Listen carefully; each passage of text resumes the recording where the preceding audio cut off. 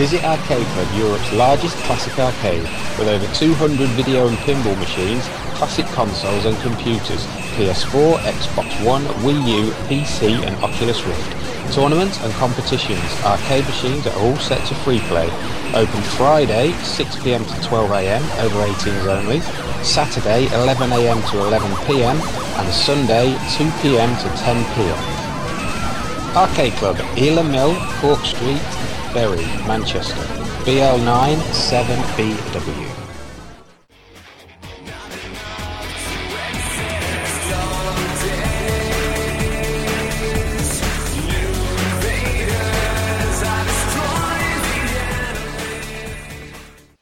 Hello and welcome to the 10pence Arcade Podcast. My name is Victor Marland, aka Vertvik. And I'm Sean Holly, aka In Your Face, Pow Pow Pow, Ouch, Pow. Sean Holly. Jazz singer extraordinaire. How you doing, Vic? I'm really happy. I've just got back from up your end of the country. You certainly have. And my beans have been replenished. I was out of beans and now I'm sort of full of beans again. I've had a nice shower and I'm a bit better. How are you? Replenished. Replenished. That's a new word. Yeah, I'm fine, thank you. I've had a nap this afternoon. Had a little sleep. You had to get up early this morning, didn't you? Had a stock check. Yeah, I had a stock take, and then we've had a walk through the woods in the fog this afternoon. Very nice. Very foggy, wasn't it? I woke up this morning in the hotel. I walked out the door. Fog everywhere. I couldn't believe it. What's going on? Fog in the hotel? Yeah, it was fog everywhere. It might have been a fire. It might have been. It smelled a bit funny. Not sure what was happening there. Anyway, we've been together. We've been silly most of the weekend, haven't we? We need to calm down now. Yeah. Get this podcast sorted. Serious face on, please. We have been very stupid, haven't we? We've been very silly, yes. Yeah. Anyway, before we get onto the Arcade Club business, because it was the opening of Arcade Club, the newest, biggest, bestest arcade in the universe, or in our country anyway. We'll get onto that in a minute. But before then, what have you been doing since we talked last on the podcast? Oh, my word. Yeah, I've been helping out at Arcade Club for the last 2 weeks, trying to get it all ready for the opening night. Indeed it and was. It's been tiring, but very enjoyable. And the highlight of which was one night balancing on a scissor lift 13 metres up in the air, trying to push an Outrun Deluxe through the Arcade Club fire escape in the rain. That sounds interesting. It's a bit scary, mate. You're all right, though. Yeah, I know. I saw it. I saw the game in there, so it's got to been good. Cool. And it still works. Excellent. Yeah. And what else have I been doing? Oh, yes, I visited Namco Funscape at the Trafford Centre in Manchester. Any good?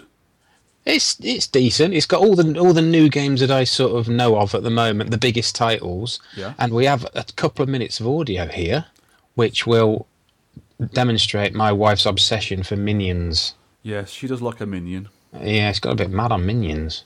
Here we are. Hello, I'm at the Namco Funscape arcade at the Trafford Centre. Just looking at all the new machines here. We've got Max Storm, which is the pre-runner to Star Wars Battle Pod. We've got Star Wars Battle Pod, which is looking very nice. Transformers Human Alliance, which is a big sit-down on-rails gun game. Time Crisis 5 Mastermind Edition with the new stages. And there's an FX simulation thing, which I think is just a ride that you sit inside and press your choice of ride. Got Jurassic Park Arcade sit down, Grid Race Leader, 2 full-size cabs, that Typhoon ride thing, Deadstorm Pirates sit down, Superbikes 2 machines, Outrun 2 SP, 4 full-size cabs, Aliens Armageddon, I think that's brand new, I've just had a go at that, it's a decent on-rail shooter. Mario Kart Arcade GPDX, that's a catchy name, isn't it? Another one of the Mario Kart arcade games, I think that's the most recent one. Got Redemption game, Barrel of Monkeys. Fishbowl Frenzy Redemption, which looks really nice. Kind of a holographic effect going on that. Plants vs Zombies. That's another Redemption game with a weird shooting... Cannon. Lots of the normal coin pushes and stuff. Deal or No Deal.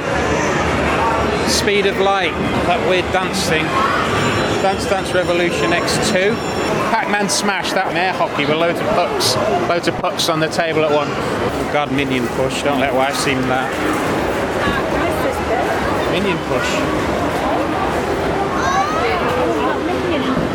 steel. That's a big plastic minion. And that's it. That's all the videos in here. Excellent. Not really my sort of thing, but it sounds interesting. Nice to have an arcade near you, at least.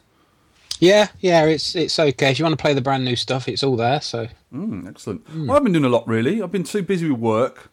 There's a guy away at work, so I've been in charge, really. I've been running around getting things done for other people, sort of looking after other people. So not had a lot of time in the arcade, but I have nipped in there. I've sneaked in there a few nights, and I tidied the place up. It needed it, really. I just want to get everything working and get all the other rubbish and bits and tools out of the way. So it's just got arcade machines in there to play. yeah, And I popped some games in my ponies. I changed over my horizontal one to put Kung Fu Master in there. yeah. Because earlier on, I was actually checking out the Jamacon. I got my Mega Drive in there, and it works a treat. It looks really good. I did a bit of a video for it as well. I need to edit it up, and we'll put it on our video YouTube channel when I get that done. It's only a short video. Yeah. Saw a sneak preview of it. It looks very good. Yeah, it's actually a real fun piece of kit, and it's very simple to use as well. I need to try and get hold of some more consoles. A friend of mine's got some I can borrow to test out some more, because I'm doing a bit of a test for the person who made it. But so far, excellent piece of kit. Awesome. In the vertical machine, I put a 2-player panel on there to play Rescue, because you need 2 joysticks for it. Sarge sorted my Rescue out for me, and it works a treat. I've had loads of games on it. It's been really, really good, but it's set to difficult. And because it's been put onto another kind of board, it's a licensed version, I can't find the proper dip switches for it, because it's different dip switches. And I want to turn it to... Because I played the version in MAME, and it's really easy. And my version is rock hard. They fire the bullets at you 1,000,000 miles an hour, possibly faster. Right. So I've got some other games in there now, which is nice to have some games actually back in there, because there wasn't any in there for a while. I was sort of mucking about testing things. But now I've got proper games in there, and they're staying there for a while. I also got in the back of Jet Fighter, so I got me boards back off Martin. Thank you very much. Yeah. And I've got to rewire the edge connector in there and get some new power wire into a switching power supply as well, because I'm using DC rather than AC now. But I sort of looked at it and thought, I better not start this now. It's taken me all night to do this, because quite a lot of work to do, it's been damaged. I thought I'll leave that until a later date, and I need to test the monitor as well, because I've not even seen if the monitors works yet or not. I don't know. I may have to replace it with an old TV. Yeah. Being a black and white one. That's what I've been doing the past week, but let's get on to the meat and potatoes of this podcast and what we've been doing. What were we doing yesterday night? Well, first off, we split our night into 2 parts. Part 1 and Part 2.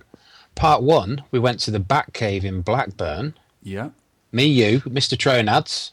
And Sarge, my little wingman who came with me up on the trip to North. Mr. Silver Socks. He's got silver socks. I thought he was going to call him Silver Sausage for a minute then. A Silver Sausage Sarge. Yeah, and we've got 3 minutes of audio here. Hello, this is Sean in Your Face Holly at the Batcave as normal, and I have a special guest with me. What's your name, sir? Victor Marland, aka In Your Face with loads of Haribo in my chops. Just spat in my eye. Right. You deserve everything you get, sir. Bloody hell. Right, we're going to have a look around at all the games. What have we got here? Got that Super Mario Brothers free, I think. On a tiny little PVM monitor like that. Yeah. Oh, Dreamcast, a Guilty Gear X. Guilty Gear X on the Dreamcast. Darkstalkers, one of the Darkstalkers games. I beat Sarge on it earlier Yeah, well done. with skill. Because it is a horror theme tonight, 'cause it's Halloween. Is it? Yes, indeed. I just thought people were Just weird. dressing funny, yeah. Me and my mates come round for the place. And there's a PS78 over there, I think. With Mortal Kombat X on Mortal it. Kombat 10. And we've got Next door Ghosts to and that, Goblins. on a Saturn, which is quite nice. A bit of Doom going on next to it, which is good. Yeah. House of the Dead, not House interested of in the that Dead gun 2. game. No, it's good that. It's a There's good a game. scary racing game right at the end there. Sega Rally. Halloween edition. You And can what we check, played earlier... if you put the Konami code in, you get different livery on the cars. And you get Halloween livery. Oh my lord. I've made that up. But wouldn't it be good if you could? Would be. This was a game we played earlier, which was really cool. This is an on-the-wall screen projector playing Pac-Man. Is it Battle Royale on a GameCube? It's like an older version of it, isn't it? It's really cool. 3 players play the ghosts, and 1 person plays the Pac-Man, and they've got to try and get each other. And when you get the person, you swap controllers. So one person plays with the Game Boy Advance, it's Pac-Man, you can see everything, and the ghost can only see a certain part of the screen. It is a lot of fun. It is. Loved it. And Mr. Tronads won wherever he is. Yeah, I was second. I was doing Mr. all right. Tronads is here. Mr. Silver Fox is also here as well. It is indeed.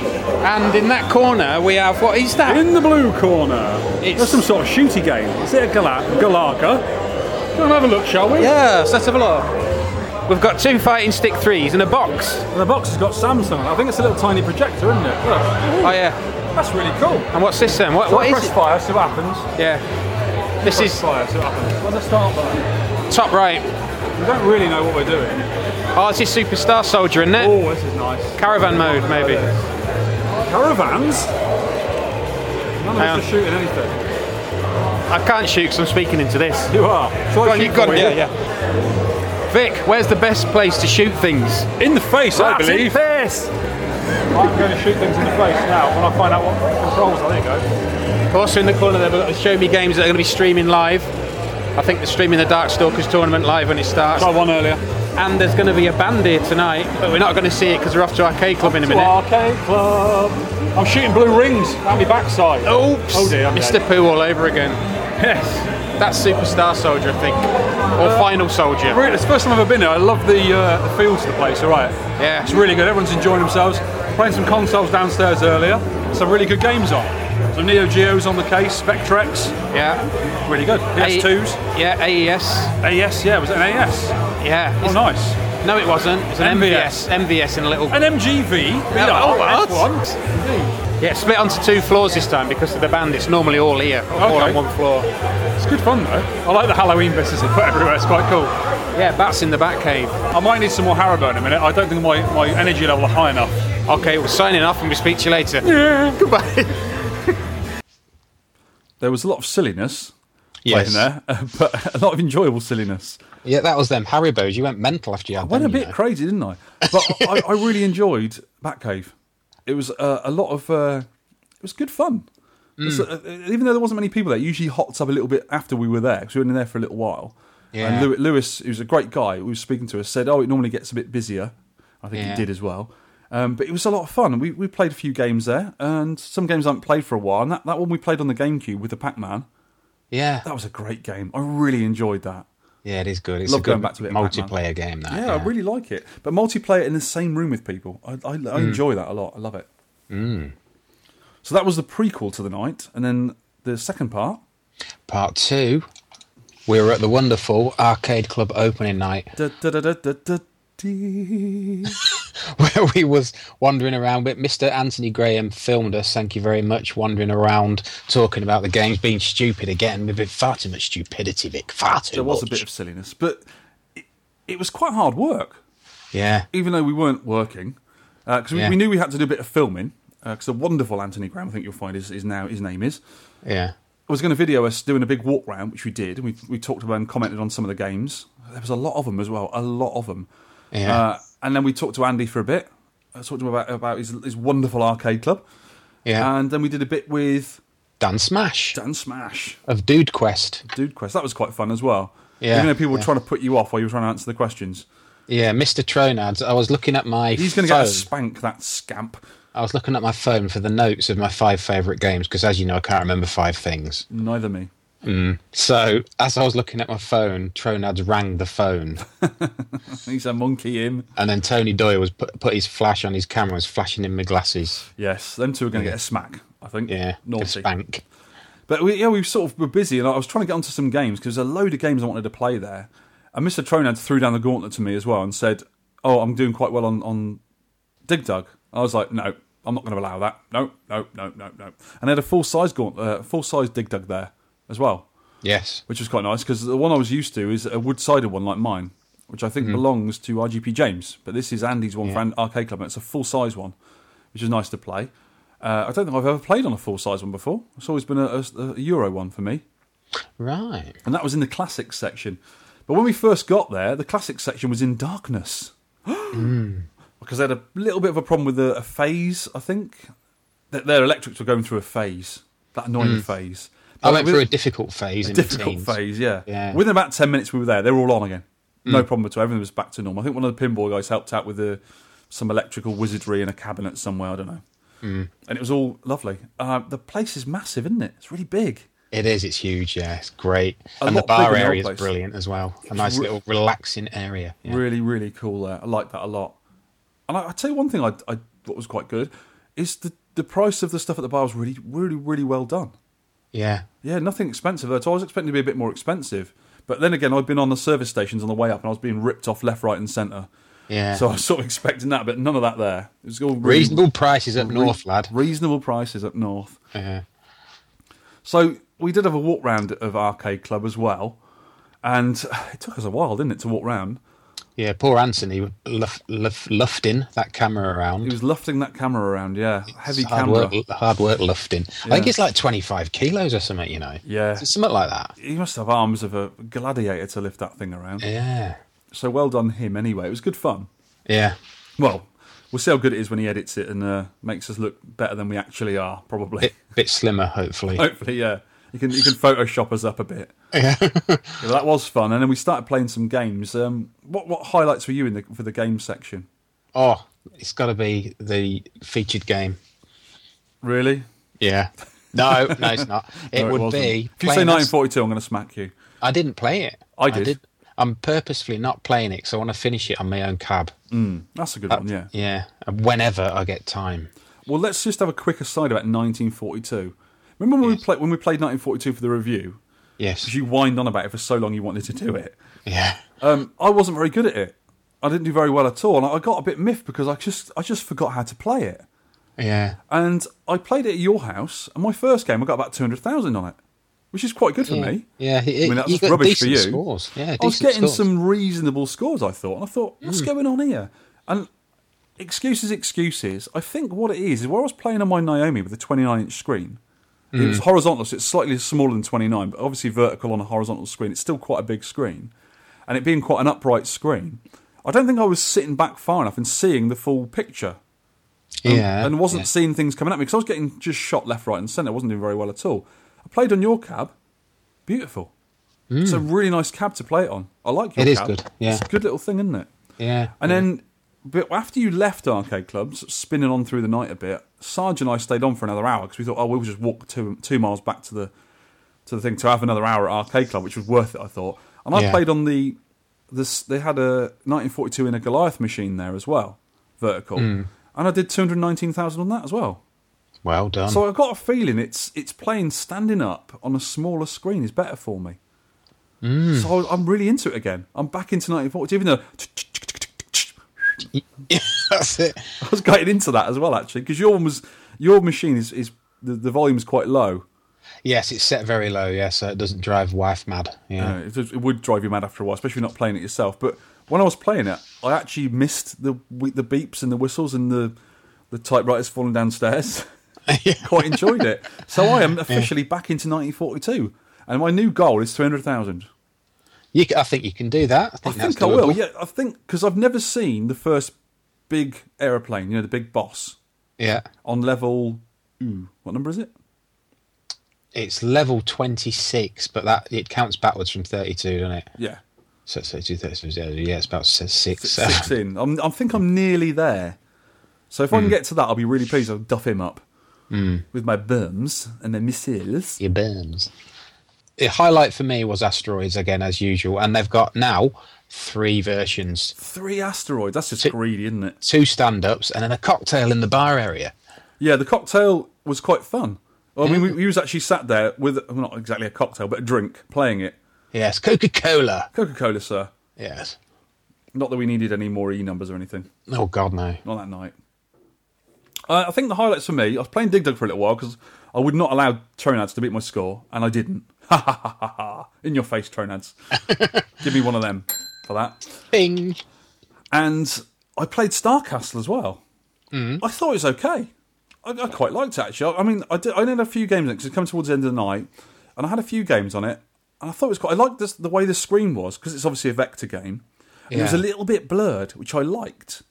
It might have been because of the overlays, the coloured overlays on there, but they worked quite well, and I did quite enjoy the game. I wasn't very good at it. I need a bit more practice, maybe, but I like it on a proper cab. Yeah. Have you seen, we've just before we've gone to recording, we've got some feedback from Alpha One, who's given me a bit of a ticking off for dissing Star Castle on the previous podcast. Uh-oh. Well, I didn't diss it. Wasn't me, all. It was him. All him. It's something I've got to get used to, I think, but yeah, it's not doing it for me at the minute, that game. I like the cabinet as well. It's a similar shape to maybe a Frogger. Yeah. It's sort of it's not the same manufacturer, but it's very similar sort of shape. I like the marquee. The marquee's lovely. I also got into Centipede on a full-size upright machine. And Yes. the Centipede there is so smooth. The screen is really nice and bright, and there's no play in the trackball whatsoever. And I was playing it and playing it. I wasn't doing very well, and I kept playing. I thought, right, I'm going to get on the high score table, and I actually did in the end. I think I got 26,000. That's not bad. Which is very good for me. I mean, normally I'm about 7,000. I'm rubbish at it. But I was getting into it, and I was sort of learning the mechanics of the game a little bit. I really want a Centipede now, or at least a cabinet I can play on with a trackball.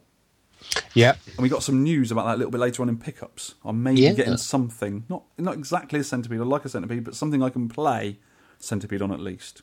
Caterpillar from the garden. Yes, one of them, with a joystick attached to it. That do. Any other stuff you particularly like there? I mean, I was just sport. I was like a kid in a sweet shop. I was sport for choice. Yeah, the thing I always like is meeting the people. Yet again, I must have spent 70% of the time talking to other people. But a couple of people I haven't met before, like Bobby Idod. Yep. A guy called Martin. I have met him before, but it's his first time I've had a really decent chat. Mm-hmm. A few others, really good. Yeah, we'll get that in the shout-outs, actually. I purposely didn't not speak to people, but I wanted to play some games. Because usually when we go to events, I've travelled like 200 miles to get there. Yeah. And you got to stay overnight and go back again. It's a bit of a bind, but well worth it. Definitely well worth the travel up there. But I actually wanted to play some damn games for a change, and we had to do a load of things for the podcast. You know, we did some recording, which was fun. We talked to Andy, which was fun. I talked to Andy privately as well, which was a lot of fun. Asking him a few questions, and talked to Gaynor and loads of other people. Tony Doyle. It was all good fun. But I actually wanted to get on the games. I was like, I need to go and play these games because some I haven't ever played before, and I wanted to get on them. And some of them, there's so many games to play. I mean, there was doubles and trebles of certain games as well. And I was just looking at some of them. I actually played, you said about that Commodore 64 game that was like Grid Runner. Green Runner and Red Runner, yeah. I played that and I liked it. It is good. It's a good little thing, isn't it? And awesome music. Great little cartridge. It flashes green and red at the back of the C64. Yeah, because next to the actual Commodore 64 was the actual box it came in. Because it actually comes in a really nice presented sort of like video case box. Yeah. I really like stuff like when people go that extra mile to make something a bit more presentable to double. That's probably a word. Yeah. The presentation, it does really well. I liked it a lot. I'm trying to think of some of the games I played. I did well on. I nearly beat the Frogger score. I was playing Frogger and I did really rubbish and I threw away 2 lives really early on and I nearly beat the score on 1 life. That was something like 16,500. Yeah, so if you got that high... I got 16,100 maybe. I got number 2 on the scoreboard with 1 life. I think I've never reached 16 on that. So in your face. Yeah, in my face. I haven't said that for a while, have I? Just can't shoot anything, that's why. You can shoot across the logs with your frog. Oh, a metaphorical shot. Yes. So I played that as well. What else did I play? I played a bit of Asteroids actually as well. And I played a bit of Revenge from Mars pinball. It's the only pinball I played because I really like that one. Yeah. It's one with the rubber aliens flapping about the place. Yeah, see, I'm lucky, you see, because I actually could have gone today if I wanted to. Yeah, because you're so close, yeah. Yeah, so all those games, I see them almost every week. You're spoiled for choice, sir. Yeah, there's quite a few new ones now, so I need to go around and look. But yeah, I am very spoiled, and I can play them almost every week, yeah. And according to Andy, more coming as well. I know. Oh, it's marvellous. Calm down. Sorry, yeah.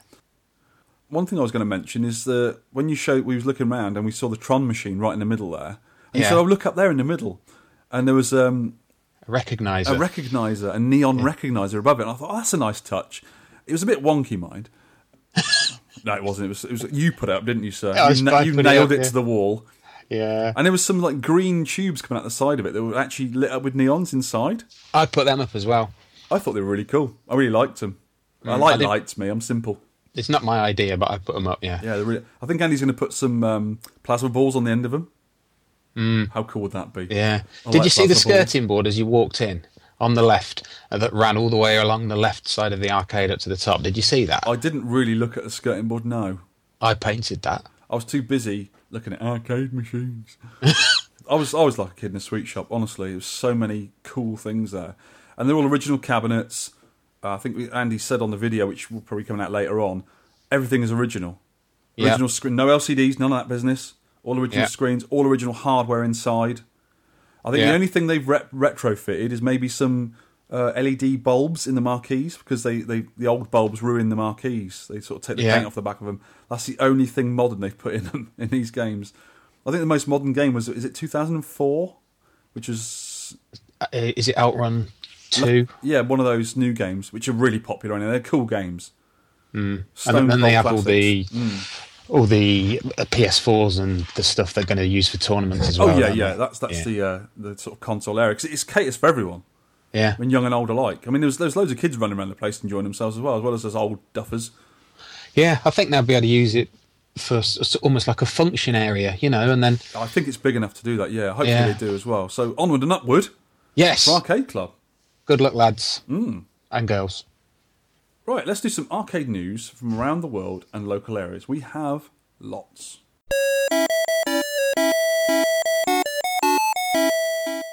We do. First one, from Arcade Heroes site, the very, very, very good Arcade Heroes site that has all the news before anybody else, because they've got so many insider contacts now, really. And then we steal it. Yeah, we just steal it, blatantly steal it. Thank you very much, them. Their site is brilliant. Go and have a look. I did interview Adam Pratt. He's such a nice guy. He's very good, yeah. Bandai Namco unveils Real Drive at the Tokyo Motor Show. This is another game. It's a driving game that uses the same technology, that domed screen, as Star Wars Battle Pod and Max Storm. Awesome. It really, really gets you in the game. The huge screens that sort of go around you. I was looking for one of these in London. I was hoping they'd have one of the games, maybe the Pod or the Transformers game or that other one you mentioned, in the newer arcades. And I haven't found one yet because I really want to experience that domed screen. I saw those in Japan years ago when I went on my honeymoon, like 5 years ago. But they had, I'm not sure if it's the same kind of technology, but the whole thing sort of engulfs you. But these were sort of Gundam games, the mech robot games, which are big they're in Japan. very popular over there. I sort of looked in them when people were playing them, and they're all linked together, so they're playing each other. Yeah, but they do look really immersive. They look a lot of fun, but it's not really my thing. I'm not sure if I'm into that, but they look really cool. They do look good. Next bit of news: Galaga is returning to the arcade, but not as we know it. Galaga Assault. Assault. Yep, so... Galaga with some salt. Galaga, salty Galaga. Salted Would you like Galaga. some salt in your Galaga, sir? Yes, it's a flipping words. Calm down. So this is something of interest for Galaga fans. I'm reading off of Arcade Heroes. Yeah. Galaga Assault, a new Redemption title. So it's a ticket job that is listed on the Namco Bandai UK website. Oh, cool. We're going to get it, are we? It's a unique version of the original classic. The cab actually looks pretty good. I like it. It's by Raw Thrill, so it's Eugene Jarvis's company. Oh, even better. But it does look good. I bet that screen is huge. But it looks like proper Galaga, doesn't it? Yeah. Is it joystick and buttons? I presume it is. Yeah, I think it's kind of like a timed game, and you get the maximum amount of points, and it spits out tickets, I think. Well, what you do, right, is you go in, you put your money in, you have a really nice game of Galaga, you take the tickets to the nearest bin, pop it in there. Lovely. Recycling. If you've got over 400 tickets, you can get one of them little refreshers. Well, that'd be nice. One of them little refresher sweets. Ooh, lovely. They're 8p. On the same site, I noticed when I was looking at these videos you'd sent me, there's a game called Skullgirls. Yeah. And beautiful art style, cell shaded gorgeousness, but a 2D bonkers mad Japanese fighting game. Really, really quick. With I can't ladies. believe how quick it is. All ladies you got to play. Some really mad looking ones as well, but the art style is beautiful. I might have to get a poster of this from my arcade room, Yeah. The Japanese players, I think they've got, on the fighters, I think they've got to the level of talent now where the speed of the action is just so incredibly quick. Yeah. I couldn't even keep up with watching it. I couldn't even figure out what was going on watching it. I really enjoyed the video watching it because it showed the different characters and all their different special skills, and they're really, really imaginative. Absolutely awesome. Yep, this next one is not from Arcade Heroes. Hey. No, old school as well. Proper It's from a website called Mashable.com, and it's some photos of a 1968 arcade called Wonderland. This was doing the rounds on Twitter as well. I think Carrington Vanston and Quinn Dunkey have been posting this on Twitter. I've got it from somewhere, yeah. and it's this American arcade from 1968, and you've got all the very old pinballs and all these kind of electromechanical baseball games, and it's really interesting to look at. It looks so cool. It's very Americana, and I like that old school Americana. Those God Target games and beautiful. And the picture that I think they posted on for the gallery on Twitter was a really old sort of like sleek car outside the arcade, and it looks out of a film. It's amazing. Really like that feature. For 1 cent, whole cent, sir. You can get a personality indicator or a love meter reading. Is it just say idiot on it? No, a little strip of paper just comes out saying loser. The next one is the Sky Cursor airframe hardware working prototype. Yes. Our friends from Sky Cursor are posting these out to arcades now as we speak. Yes. And they're playing them. They've got the first 2 levels fully complete, and when they bring new levels out, they're going to be upgradable via a USB stick. Automatically off of a USB stick. Absolutely brilliant. I love this. And the airframe is like a really cool sort of box with a jammer edge connector. Really like it. Yeah, it's going to be possibly the future of arcades, isn't it? Yeah, I'm going to talk to Andy about this and try and persuade him to get one. Yeah. I'd love to see that in an arcade club. I'd have to go up again. That's another 200 miles. Oh, what am I doing? No, just move closer. Yeah, I'll do. Yeah. It's hard to get to work, though. Well, yeah, you don't have to work a lot, do you? Just pop in a couple of times a week. Yeah, maybe. Anyway, the next one. Remember last time we were talking about that strange Sonic game that you actually took a photo of? You sat in Japan. Yes, the little kids driving game. Yeah. Yeah. Well, Darren from Retro Domination has found another one. Oh. And it's an obscure Sonic game. You play it for a little bit, and it's linked to a popcorn machine. Are you making this up? No, it's on a site called SegaNerds.com. Okay. And it says, back in 1993, I better not do that accent, Sega released a cute Sonic-themed popcorn vending machine that dispensed 3 different kinds of popcorn flavours. While the machine popped your popcorn, you was prompted to play a minigame where Sonic made some popcorn himself. It's kind of like a very basic chase game with Eggman after you, you know. Okay. Robotnik even. Well, if you're going to find anything about Sega popcorn machines, I think www.seganerds.com is the place to go. Do you? Yeah. Another one I reminded you of, I don't think you've seen this, is a game called Knave. Yeah, it's an Argentinian-made game, and it's almost by a bunch of artists, I'd say. And they made this game. It's a black and white game where it's a shoot 'em up, a vertical shooter, only in black and white, no grayscale, just white and black graphics. Yeah. And when you shoot things, your ship gets bigger, and it gets massive, as big as the screen. And I think the idea is it's a very speedy game. And every time you get hit, you get smaller, and you've got to get as big as you can. Yeah. But the unique thing they did about it is it did not release the game to the public at all. What they did is they put it in an arcade cabinet they made, and the side art on it is absolutely beautiful. We might have to do that one day as art of side art. It's a really gorgeous cabinet in black and white, but the actual artwork on it is amazing. And what they do, and I don't know how they fund it, and I don't care, I hope they come to the UK though, is they take it round the world with them to different places and just let people play it. Right. That's how they get their game out. Old school. Instead of like sending an email, they just send a pigeon. Snail mail. Pigeon mail. Basically, yeah. And that's it, I think, for the arcade news for this episode. Pickups.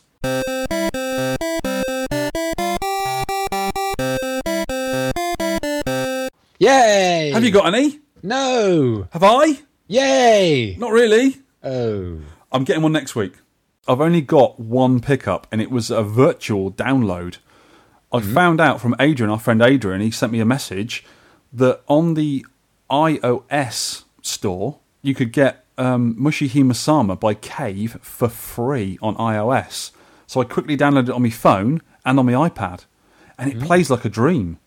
Yes, and I played it, didn't I, yesterday? If you've got an Apple device of some sort, go get it quick. It's free, and it won't be free forever, so go and get it now. Good game. Good game, good game. How about do some feedback then? Simon Den, who I will see next week, hopefully. I'm a bit behind on the podcast, but quickly catching up. I am Jimmy and Simon discussing Jaffa cakes. Yes, there's a bit of biscuit news. Yes.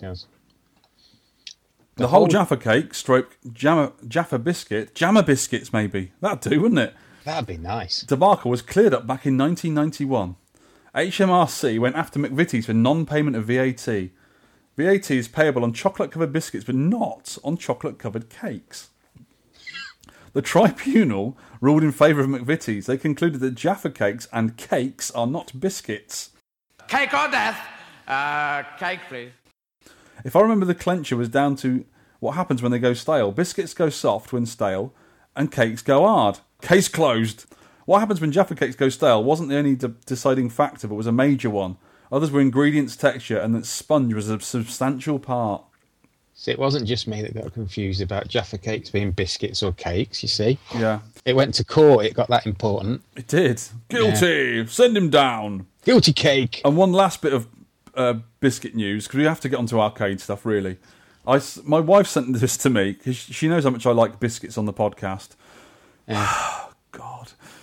This was from the Guardian website, and you know how she likes her boring biscuits as you do, the ones without chocolate on, which are not really biscuits, they're just a poor man's dust glued together with fear and apathy. Right? They're classics, they're not boring. They're classic. Is like arcades. This is a excerpt from a Guardian website. Hang on. Bourbons are asteroids. Chocolate-covered hobnobs are blasteroids. How'd you like them apples, Marland? I don't think so. Let me read you about Bristol. Oh, okay. Now, Bristol, for those people who aren't in the UK, is in the southwest of the country. Bristol's biscuit of choice is the rich tea biscuit, which makes me never want to visit Bristol in my life. Bristol's favourite biscuit, out of all the biscuits, remember, on earth, is the rich tea, which is the sickly, pale cousin of the plain digestive. Think of the digestive family's three popular brothers at school. The dark chocolate is the eldest, destined to study medicine at Durham. The milk chocolate is sporty and fast and captain of the football team. The plain digestive is young and unproven, but all the teachers know his surname because of his brothers and secretly have high hopes. And the rich tea is the nerd cousin who just got stuffed in his own backpack and thrown in a bin. Oh, rich tea can be a bit cardboardy. Yes, unless it's dunked in tea. And then, if it falls in, disaster. Yeah. Might as well go and kill yourself. Anyway, Retro Schmupper. Proper feedback now, sir. Yeah, here we go. It's not. Oh, God, really? Just saw this custard cream's top. What is the 10p arcade dunking biscuit of choice? Dark chocolate hobnobs. Always. I don't dunk. I don't like it. What? I don't like tea and I don't dunk. You're banned. Get out. Get out. Fired. Okay. Mad Steve. Just listen to the podcast. Happy to discover being 18 in 1998 makes me young. Well, we mentioned that on the, what was it? The Windermere Arcade, didn't we? Something about that, I think. Leslie. Gents have been playing Centuries Cosmos 1981. Don't know if you know it, but it's worth checking out. This game needs more love. It's a version of Astro Blaster and not a great one, no, Mr. Dean. It's rubbish, dodgy slowdown version of Astro Blaster and nowhere near as good. It hasn't got the speech or anything. Well, it has. It's got the rubbish Century speech, hasn't it? Well, I played it in MAME and I actually got an error message that I'd never seen before in MAME. What, saying this game is rubbish, don't play it? No, some weird thing come up, so I restarted MAME and it kept happening and it slowed down after that, so I think maybe it's MAME that's struggling with this game. I'm not sure about Leslie. I'm not sure about that lad liking this game. Not good. Darren Dasborg, our mate in Australia. Great episode, guys. I was lucky enough to meet and chat with Tommy Tallarico this year. He's a real gentleman. He's the musician who does the live music. Yeah. Also, Australia is starting to get their fair share of arcades, namely Bartronica. If you guys ever come down to the land down under, hunt me up and we'll go for a few games. I'd love to. Bit far to go, though, in our lunch breaks. Yeah, we spoke to Darren and he gave us a quick review of his local Bartronica in Melbourne, the Bartronica Arcade Bar. Yeah, we got some audio. And he told us a bit about, he interviewed this guy called Josh and he told us a bit about the Australian scene, which is very interesting. It is good, yeah, they love it down there. So have a listen to this audio here. Hey guys, this is Daz from Retro Domination. I'm doing this interview on behalf of the 10p Arcade podcast. Sean asked me to interview the owner of Bartronica in Melbourne, Australia. Yeah, here we go. We got Josh here from Bartronica. How are you, mate? I'm good, mate. Yourself? Yeah, very well, thank you. That's good, that's good. I was just past there tonight and had a nice little drink and it was lively as ever. Excellent, mate. Thanks a lot for having me on the show. It's been a passion of mine for a long time, mate. So it's been good to open the arcade bar, but it's been great to get all the machines down there and just see the smiles on people's faces. No, it's got an awesome environment. But yeah, well, the first question, what was the inspiration to do this?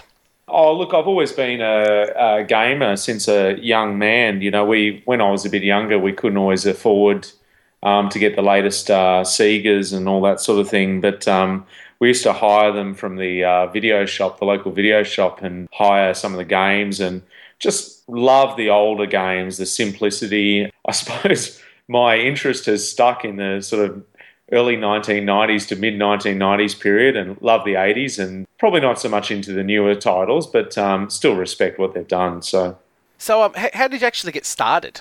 I spent a lot of time looking at a lot of different properties to find the right amount of space. So we found a very large space in the centre of Melbourne in Flinders Lane with a beer garden, and it was really a blank canvas when we took it over. So basically set to work with an architect looking at designs of what we could do with the space.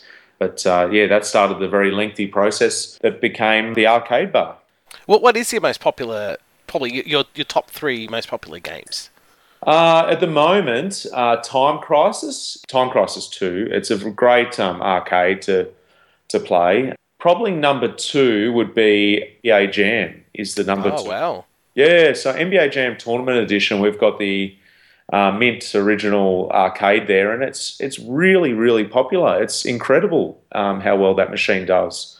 Number 3 is an interesting title. It's one that's a bit exclusive to us, which is Lucky and Wild. Yeah, people love that game. It's a bit of a Tango and Cash sort of inspired arcade, and you know, one guy shoots and drives, and the other guy shoots. It's a classic game. I'm sure you've played it before. Yes, it's very, very difficult. Fair call. Besides arcades, obviously you have consoles there set up. Yeah, so we've got a lot of our consoles are Nintendo 64s for obvious reasons, 4 controllers, great selection of solid multiplayer games. We've got Super Nintendos. We've got a couple set up at the moment. Sega Mega Drive, and we've got Sega Master System and original NES. Regarding maintenance, what does give you the most trouble there?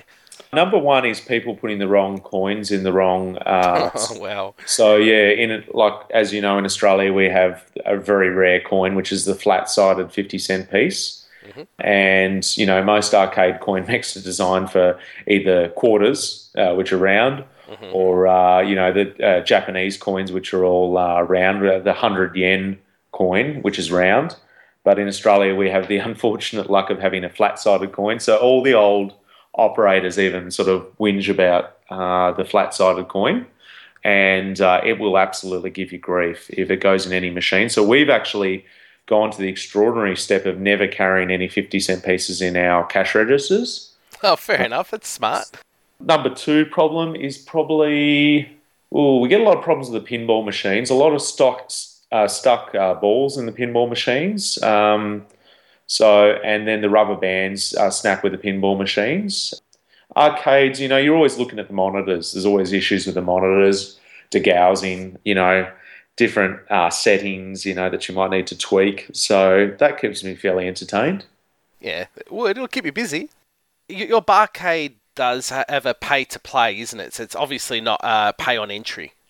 Yeah, it's pay to play. The reason being, I looked up a lot about it, and what the feedback was that if it was free play, a lot of people would just spend their time drinking and then they'd play the odd game, but the novelty factor wore off the games because people could just play whatever they want, whenever they wanted.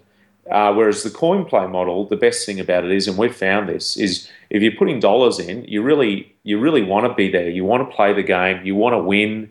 The challenge is there, the high score challenge. It's basically we're trying to relive the model in the 1980s when people were trying to set high scores on Pac-Man and Donkey Kong and Space Invaders. We only charge $1 Australian, which is quite reasonable for most of the games. Yes, it is, yeah. Cool. Do you have any promotional events in the future? We try to run a pretty big selection of tournaments. So we've got a Super Smash Brothers 64 tournament coming up in just over a week. So that's looking like it's going to be very big. We've got 700 people coming to that at this stage. That's on Facebook, so we'll probably halve that, and that'll be what we get. And we run a variety of other tribute days. We had a Back to the Future Day. We've run other things, like when the Nintendo president died, we ran a bit of a Nintendo tribute then. We do a lot of, Mario Kart, all the popular multiplayer titles. We've done some others with less success. We did Road Rage and we did Turok and we did a few others. We ran a Mortal Kombat tournament and we've also run a NBA Jam tournament, and they were both pretty popular. Okay, just to finish it off, we'll talk about the Australian arcade scene. Do you feel that it's building momentum here? I do think it is, Daz. I think retro gaming's really taking off. Like, we've seen it grow from maybe a niche sort of a scene to a much more popular scene. We transform people. So people come in and they go, oh no, I don't really love video games, but it brings out their inner child. It brings out something they've forgotten, they love, and mate, that is just the biggest thrill we get. At the broader picture, like most places, the Australian arcade industry was kind of killed off by claw machines and, people, obviously operators chasing the dollar. They basically narrowed the selection of machines down to, Daytona USA and, if you're lucky, maybe like Tekken or Time Crisis or something like that. But it got thinner and thinner and thinner until the current point in time now where you're lucky if you can find a Daytona. What do you think, from your gauge, what are the other common arcades you can find? Not that many. I mean, you have like your, places like Playtime, I think, in, certain shopping centres, Intensity, and, a lot of them seem to be a lot more of those ticket machines. Oh, yes, yeah. A lot of those. But, I mean, a lot of the games are a lot newer, like Elevator Action. Do you get into Initial D and all that sort of stuff, or like the new Mario Kart arcades? No, that doesn't interest me whatsoever. The last card game I really actually enjoyed was Daytona. Yeah, it's actually a great game. I mean, and I'm lucky enough, I actually have it at my work in our fun room, as they call it. Wow. Yeah, so that's quite cool. But yeah, I'd say things are picking up. Besides your bar, there's a couple of others that have popped up around Melbourne as well. So things are looking good, especially for Melbourne. So they are. I think Melbourne's definitely the centre of the retro gaming in Australia. Melbourne is number one, and we were thrilled to see a couple of other like-minded bars open up. Obviously, you know what I'm like. I don't like LCD screens, so that's my only thing that I would probably say to them is try to keep original cabinets. But, mate, anything that draws people to retro gaming, fantastic. Anything that draws people to getting out of their homes and getting out there and playing arcades, for me, is, a big thing, huge. Yeah. So, and it's part of socialising and meeting up with your mates and having a good time. You know what I mean? That's it. Positive time with your friends. It's not, gambling. It's not spending your time at the casino. It's about, having great memories. That's right. Well, anyway, Josh, thanks for your time. Really appreciate it. Thank you, Daz. Yeah, so, okay, and thanks for listening in, guys, and I'll give it back to the 10 Pence Arcade podcast. See you later. See you guys. Steve Monkey Chunk, another fine show. It was the poop. I think he's talking about Uncle Poo. Retro Mash. Hi guys, can you tell me the best UK US forum sites for asking questions about building main cabinets? So we've mentioned UKVAC and Build Your Own Arcade Cab, BYOAC. BYOAC is a good one, yeah. Yeah. They're probably the best ones, I think, because a lot of people on UKVAC do make their own machines, me included. Yeah. And they do a lot of refurbs and refits and tech sections, so that's probably the best place. But BYOAC does the whole world. I think it's based mainly by American users, and they've done some atrocious looking cabinets on there, but they've also done some very, very good looking cabinets as well. So whatever you're looking for, you'll probably find it on there. Yeah, and if you are getting into the collecting scene, I can't recommend UKVAC highly enough. It's just such a friendly, helpful forum. I concur, sir. Yes, we both concur on that one. Yes. What does concur mean? Agree. Okay. James RGP. It was a pleasure to have Sean work with us, and glad he captured a ton of it on the podcast. Watch out for his debut as a pioneering news anchor, pressing hard interview questions at Jeff Minter, the pinball guys, and some nut job that runs the arcade section there. It wasn't exactly hard pressing interview questions at Jeff, but good ones nonetheless. I got an interview, which is great. Danny Frothmeister, I met a couple of months ago at Arcade Club 1.5 or Arcade Club 2 or wherever. Whoa, nice one, guys. I've been cold turkeying for the last few days after cramming in the previous 46 episodes and the 0.5s Oh, my Lord. over the last 3 to 4 months or so. That's binge listening, that is. It's good, isn't it? Dedication. That's what you need. I finally finished listening to the 46.5 episode on Sunday night, I think. This will be the first one I've actually listened to as a current podcast, and I intend to keep it that way from now on. Not sure I can cope with only listening every 2 weeks. I've never actually listened to a podcast ever before 10 pence. Wow. So I think I might have to start checking out the others you bang on about. Thumbs up and bring on the YouTube channel. It is on the way. They take a lot longer, though, them YouTubes. Yes. Tubes of you. We've got a couple of kind of test videos up that you can have a look at. Eric Hooray Banana, our friend. Get those ROMs burnt for Sokoban, Vic. It plays miles better on hardware compared to MAME. That's the game that's been programmed to work on the Taito L system hardware. I will do that when I get 2 minutes to scratch my bottom. I will do that. Right. Lewis Batcave. I've been listening to the podcast and my dog's ears keep pricking up every time you play them fart pooping sounds. Excellent. Hunger. Great episode, guys. I got a shout out. I feel like I finally made it. Haha. I hunger. I hunger. Ron Howard. Neil 1637. Hi guys. Another tremendous tip-top transmission with some really interesting content. Good news about YouTube channel. I have already subscribed. It was good to hear about Vic's forthcoming garage conversion. Are you converting your garage? What are you converting? I'm converting it into a better arcade. And I am toying with whether or not to throw some cash at mine and make it a bit more homely. Yes, do it. Yeah, do it. Cash. And then invite us round. Yes, for games. I listened to Vic's comment about a pointy shooty games and up until recently would have agreed, but I seem to have been taking a liking for these, though from the old to the brand spanking new House of the Dead 4 and the latest Transformer incarnation. Admittedly, these last two are the deluxe models. My kids love them. Also talking about pins, and the only one I would own, for me it would be Guns N' Roses. Yeah. Never played it, but love to own it, but damn, they are so expensive. Why are pins so expensive? Lots of workings inside. I think it's because they're still being made and still making money. They're still very popular to this day. There was something on the Stern Facebook page that said how many miles of wire was inside one of them. There's a lot in them, yeah. So almost like something silly, like 2 miles of cabling inside them, Yeah, I could imagine that. Good to hear Sean contemplating a candy cap. Ooh, I am too looking to buy one. My first piece of Japanese loveliness, just waiting for the right one to pop up. The cave event in Paris sounded awesome. Mrs. M and I love Paris. Maybe a trip next year. Oh yeah. I really like the new tech help section, which was pitched just right for me, and looking forward to the next. That was a good one, that wasn't it, from James? Yeah. Can't remember which of you was right, but the Commodore 16 was indeed a lovely dark brown colour. See, I thought it were black. It's not, was it? It's very dark brown, weren't it? Poo colour. Sean, your efforts on Uncle Pooh are legendary and deserve mentioning. I wish I could have loved it as much as you, but I couldn't. But I just couldn't. Diarrhea. However, compared to Tutankham, Uncle Pooh looks positively polished. Oh, I see what he did there. I like that one. Wow. When the makers realised that their full name wouldn't fit on the arcade cabinet, they should have binned the whole project there and then. We'll talk about that a bit later on. Listen here, Neil. That's my job to give this game a good hard bashing, not yours. Yes.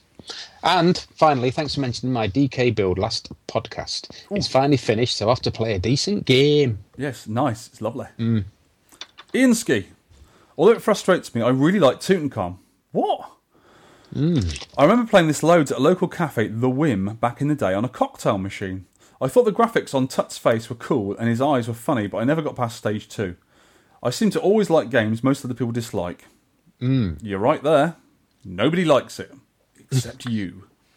Paul from the Maximum Power Up podcast. It was good to hear you mention Boness on your show and the arcades, as I went there in August and saw the machines and a Batman pinball in the pub there. And he gave us a picture of the Batman pinball in a pub. Cine Steve, a great podcast as usual, guys. Can't believe the amount of hate for Uncle Pooh. Completely agree with a different branding. It could have been an all-time classic. Thank you, Steve. I want to see Uncle Pooh in a cab. That'd be excellent. Yeah, it would be good. We were talking about it last night. Was I talking to you, or I can't remember how many people I talked to about it? No. I want it in a cab. It'd be lovely. Yeah, be good. Benson Rad. Thought I'd best get my feedback up before I forget everything again. Haha. Another awesome podcast, as was 46 and 46.5. Going back to one of those, Sunset Riders is a fab fun game. No. Surprised Vic could not be turned around with his detest for the game. It's just meant to be a bit of fun at the end of the day and a coin guzzler. No. Yeah, exactly. Yeah. I'm not guzzling my coins, pal. Uncle Pooh certainly sounded a funny little game. Rick's little ramble over the Deliverance banjo battle song made me laugh out loud on the train.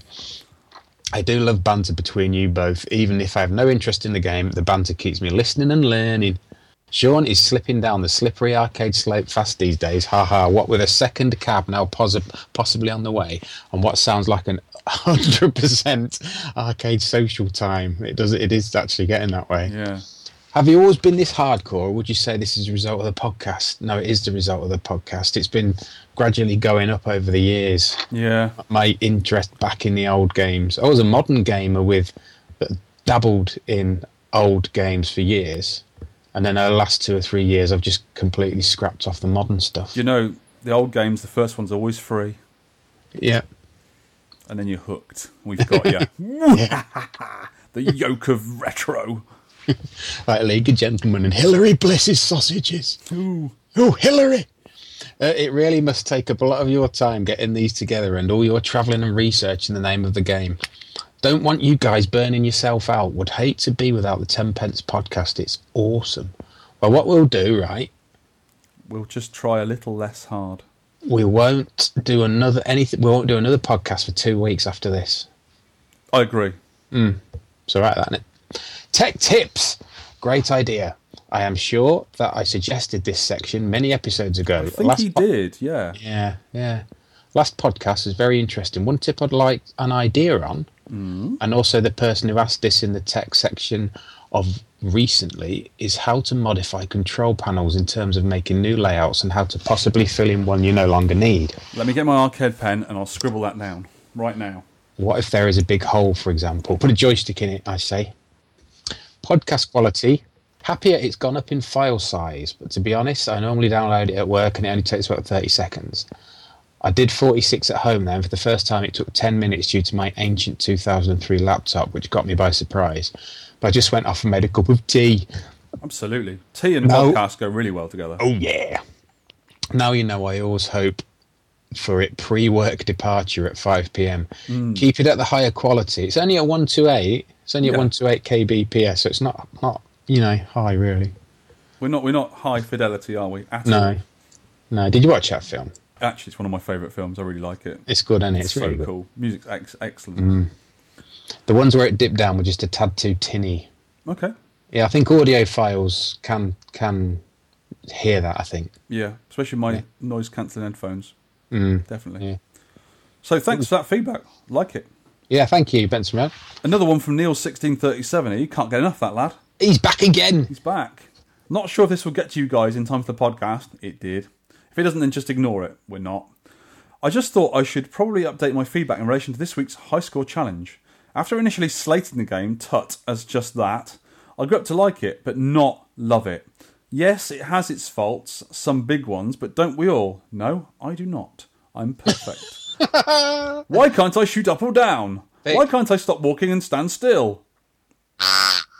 Do you know what that was? It's our new sound. It's my new disapproving sheep. Yeah, when the game gets a disapproval, it gets that noise. And this is disapproving sheep laughing. Why do these annoying sprites swarm towards me in such a way that makes me so hard to shoot? Admittedly, I was egged on by an urge to beat level 3. Never did, but came darn close, beaten to the door by one of those blue buggers. But that is why I like your show so much, because get me playing games I would never have given more than 5 minutes to otherwise. So thank you guys. P.S. If Sean beats my score, then I take all this back and you guys suck. Oh, cheeky scamp. Alpha One, this just in from we were on about this earlier. Yep. WTF, Holly, Starcastle is amazeballs. Vic, wash his mouth out with soap, please. I did. I liked the game. I thought it was okay. Not amazing, but pretty good. Especially for the time, though. If you imagine that game back in like 1980, Yeah. would have been great, wouldn't it? I'm going to reserve judgment on that. You will like it, sir. I will play it I will more. push your face into the monitor and make you touch the buttons. Sounds more like a duck, doesn't it? Disapproving duck sheep. Okay. Do you know what it Put your actually sheep is? away. Do you know what it actually is? It's a dog toy. You haven't got a dog. Why did you buy it? I am not entirely sure. We just loved... I didn't buy it. Waff bought it. We just Your loved the waff's sound. daft. Daft We waff. we just loved the sound of it. And then she liked it so much, she bought 2 more for her friends. Oh, jeez. That's the feedback done. Thank you for Yes. the feedback, everyone. Keep it up. We love it. And let's do some shout-outs. Yay! Right, my shout-out's going to Darren Dasborg from Retro Domination and Josh from Bartronica for providing an insight into the Australian retro scene. Thank you, guys. Yeah, also very interesting what he says about the coins and everything. Yeah, And the pay-to-play model that he does, and not the free-play model. absolutely. Yeah, I know Darren's been busy because they've had PAX Australia, the big PAX Australia show on, which is only just finished as we're recording today. Oh, right, cool. So he's been really busy, but he took time out to do this, so thanks, guys. Hopefully he does a bit for his podcast about that. I'd like to hear about that. Yeah, Excellent. yeah. And also, Phil, last one up from Maximum Power Up, for giving me tips on posting images on, say, Facebook and Twitter and keeping the quality, because sometimes when I post them, like our podcast image, it like loses quality. It becomes all pixelated and rubbish. He's good at that sort of stuff, isn't he, our Phil? Yeah, he's a graphic designer by trade, so he's giving me some good okay. tips on how to keep the quality. So I will try it on the next image. It's a shame we missed those guys at the arcade club. I was hoping to see them. But they were there on Friday. I saw them on Friday night. Yeah. Darn it. Yeah, it'd be nice to see those guys. Yeah. Right, for me, it's going to be, please, I hope I don't miss anyone out. Andy, Arcade Club, Gaynor, Linda, Mark, James RGP, Bobby Idod, Tronads, I'm Jimmy, Mr. and Mrs. Studley. Nice to meet Sally and see her enjoying Star Wars and Missile Command. I saw her name on the Missile Command. And everyone else we talked to there and who was helping out. Also, special thanks and shouts go to Anthony Graham for trailing after us with a heavy camera on his shoulder, filming us loons, messing about. Yeah. And anyone else who was there that night who enjoyed the fun. And also thanks to Sarge for being my wingman on the way up there to Arcade Club and see you lot, and keeping me sane on the way back. And also thanks to him for sorting out the hotel for us. Tech tips. Right, this week's tech tips. Because I've got to rewire the edge connector on my jet fighter machine, I thought I'd do edge connectors. I think just about every arcade machine's got edge connectors. Some really weird old games have a number of different edge connectors and proprietary connectors rather than just one. We're not worried about those because there's not many of them around. I know most of them got, in fact, all of them have got edges. Yes. Edges. Definite edges. They're not round, they're edges. Yes.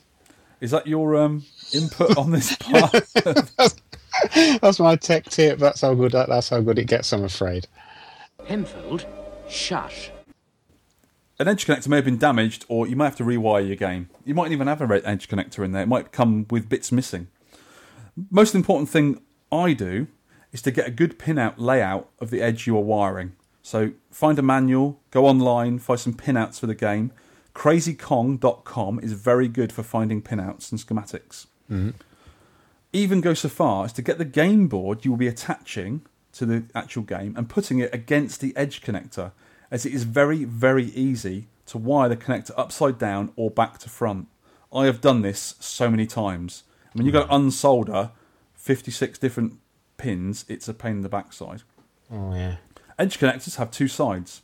The top is usually called the parts side, and it goes to the top side where the PCB parts are, or the components, and the lower side is called the solder side, as it's where the parts are soldered onto the PCB.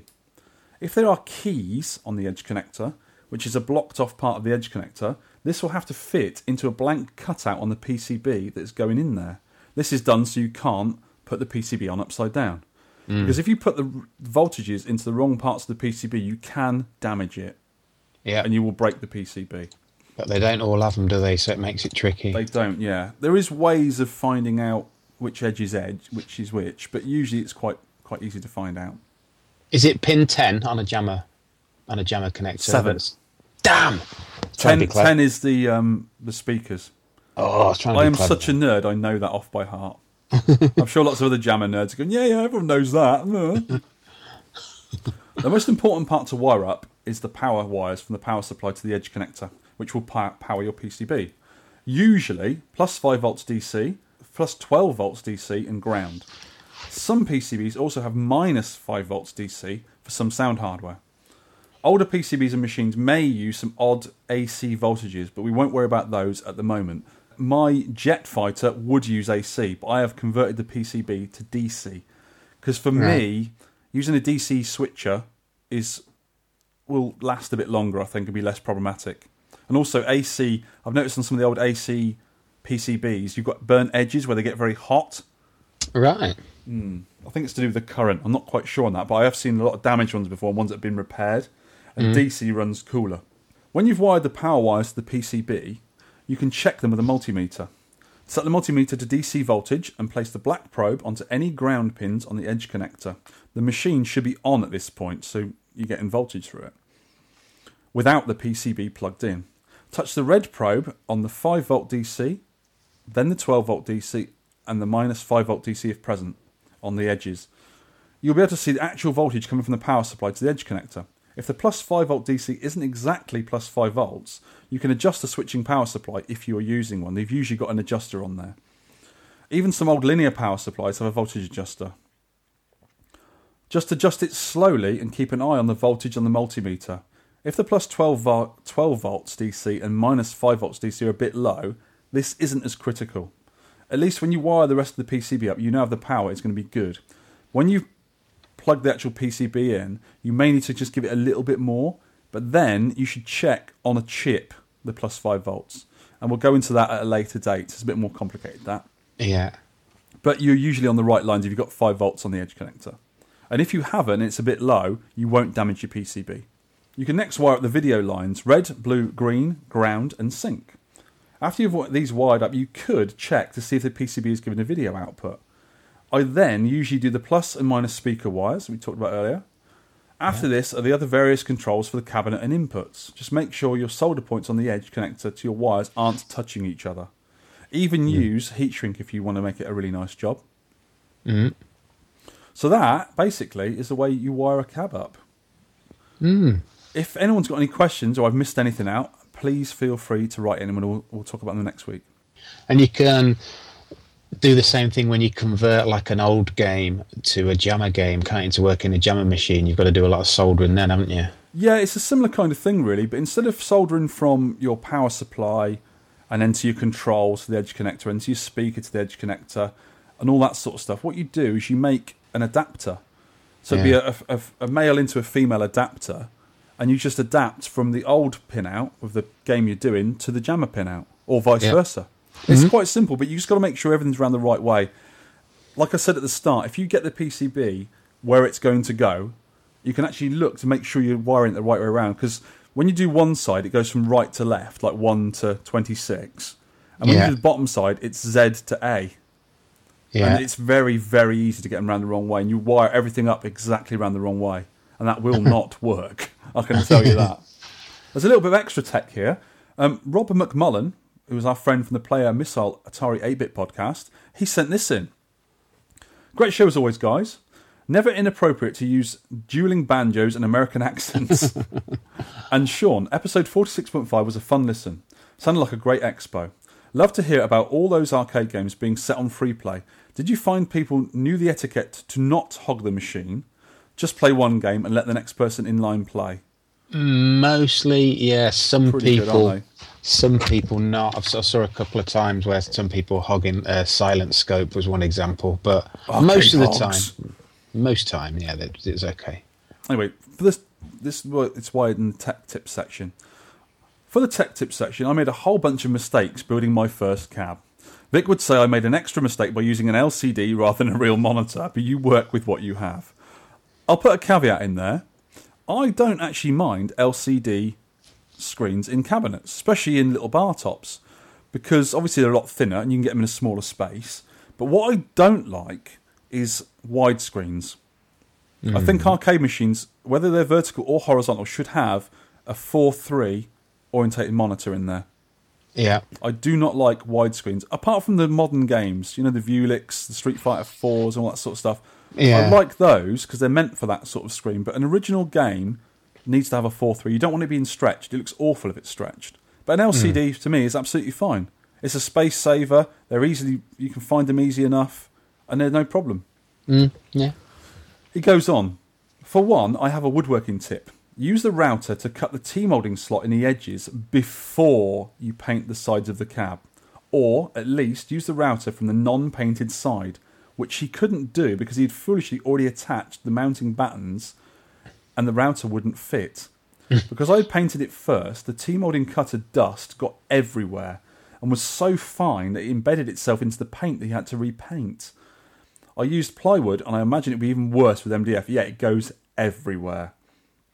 And that was from Rob McMullen, host of the Play Missile podcast. Ooh, get in with his fancy plywood. We make our cabs out of MDF over here because it's cheap. Cheap. Okay, let's go and have some drinks, and let's have a musical interlude. What have you chosen, Sean? Well, this is a game I've been playing, the Shoot 'em Up League, which I didn't like, to be honest. Ooh, you didn't like that one, did you? Very unfair, frustrating game. Gradius 2, or Vulcan Venture, as we had it. Yeah, okay. But the music was awesome. Yes, let's play some of that.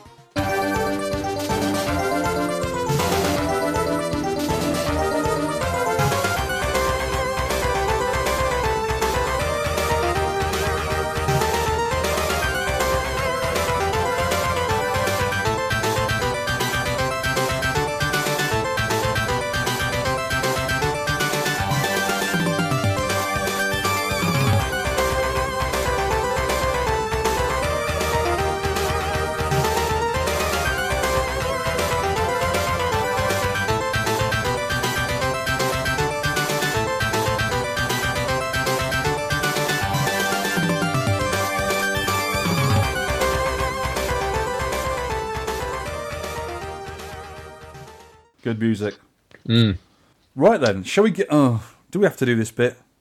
We've got to, I'm afraid. I've liked the rest of the podcast. This bit I'm not too keen on.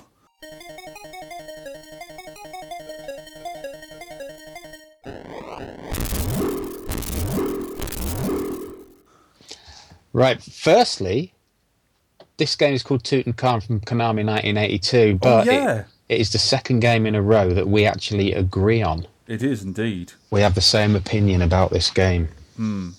Shall I just say rubbish and go on to the next part? No, we've got to. People have put some time and effort and played this, so we've got to review it. Let's do it some justice, shall we? Yes. Before we do that, I actually found an old advert about this, an old TV advert. Should we play it? Yeah. Okay, let's put it here.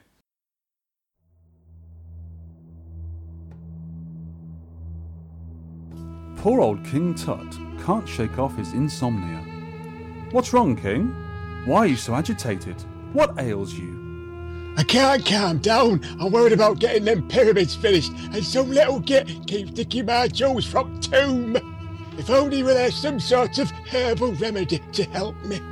Well, now there is. The new Vertvik holistic medicine, Tutankham. It's made from the finest beef crisps, cabbage and bog water. Sounds great. Are there any adverse side effects? No, it's totally safe. You may experience a slight release of energy, then an absolute calming effect. By the Sphinx, I'll give it a try.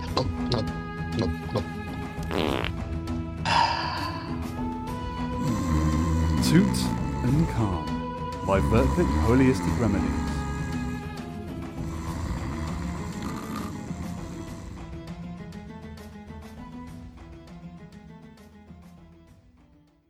Tell us about the game, Sean. Yeah. Yes, Tutankham, Konami 1982, also licensed to Stern. Mm-hmm. The main CPU is a Motorola M6809 at 1.5 MHz. Sound CPU is Zilog 780 at 1.79 MHz. I'm very technical today, aren't I? A 780? Is that like a Z80? Did I say 780? You may have done. I ruined it. Never mind. Okay. Sound chips, 2 of them. Yep. General Instruments AY8910. I like them. They are very good sound chips. I use a load of those in arcade machines. Lots of them. And it is controlled with a 4-way stick for movement and a 2-way stick. Not 4-way, as I said last time, like a fool. It just felt like 4-way when I was controlling it because the stick's got a bit of... The cab CPO's got a bit of wear on it. I think that's why I just had a little waggle. You know when you have a little waggle? A wiggle and a waggle. A wiggle of your stick. And it's got a flash button as well. One button which is not like Alone in the Park at Night flashing, but a flash button. Yes, Tutankham! What kind of game is it? Well, I'll tell you, Vic. It's a left-to-right scrolling maze game. Collect keys to open doors and exit the vault. That's it, really. You've got to avoid asps, vultures, which look like hate beats. And bats. You don't like bats, do you? Not in games. I like real bats. They're lovely, cute little things, but they're horrible in games. Ruin things. Collect treasure for extra points.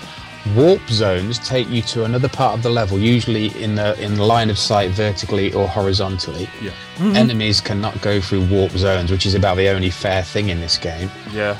A flash button can kill all enemies on screen, but only 1 per life, depending on your dips. But the main one is only 1 per life. Yeah. Here's the thing. You cannot fire up or down. You can only fire left or right. And the Defender-style bullets are nice sort of trailing bullets, but they're slow. Yeah. So it's very hard to shoot all the baddies that are coming at you. So don't get caught in a vertical shaft of the maze because you can't fire up or down and you just get killed. You're knackered, yeah. You can't do anything about it. And to top it all, you have a time limit, which if you exceed it, which you very rarely does because you don't stay alive long enough, but nothing happens except you can't shoot. Can't shoot your bullets. Yeah, so you can still survive for a bit if you can get to the exit. Oh wow, I didn't know you did that. You just can't shoot. Yeah, I didn't play it long enough to find out that actually. So being almost impossible to absolutely impossible, that's good of them, isn't it? Yeah. So it's just a maze game. Collect the keys, get out, collect the treasure for points. You've got to get the treasure to get any kind of points because you start from 500 for the gold and that part and go up to 4,000. Yeah. From what I saw. Yeah. Yeah. Any secrets on playtest? What secrets? Don't play it. Yeah, I knew you were going to say that. It's pap. Yeah. You've got to time your shots because you don't get a fast enough rate of fire, so you've got to time your shots. You can't just be firing all over like a loon, like I normally do. Yeah, when you fire, you can't... the baddies can actually get through your bullets. You've got to time. If you keep firing rapidly, they'll actually get through them. Which I'm not sure if it's a collision thing or what, but it's very unfair. And where we're playing on MAME and we're playing on a normal joystick with normal buttons rather than 2 sticks like the proper arcade cabinet at Arcade Club, you can actually hold 2 buttons down at the same time, left and right, and it will fire to your left and your right. But it does not help you one jot. It's best to, as you say, it's best to time your shots because when you actually shoot a shot in something's in your line, you will get it. But if you just firing all the time, they'll get through it and you'll miss. Yeah, which is a real bummer. And also there's open areas, not just like little corridors of the maze.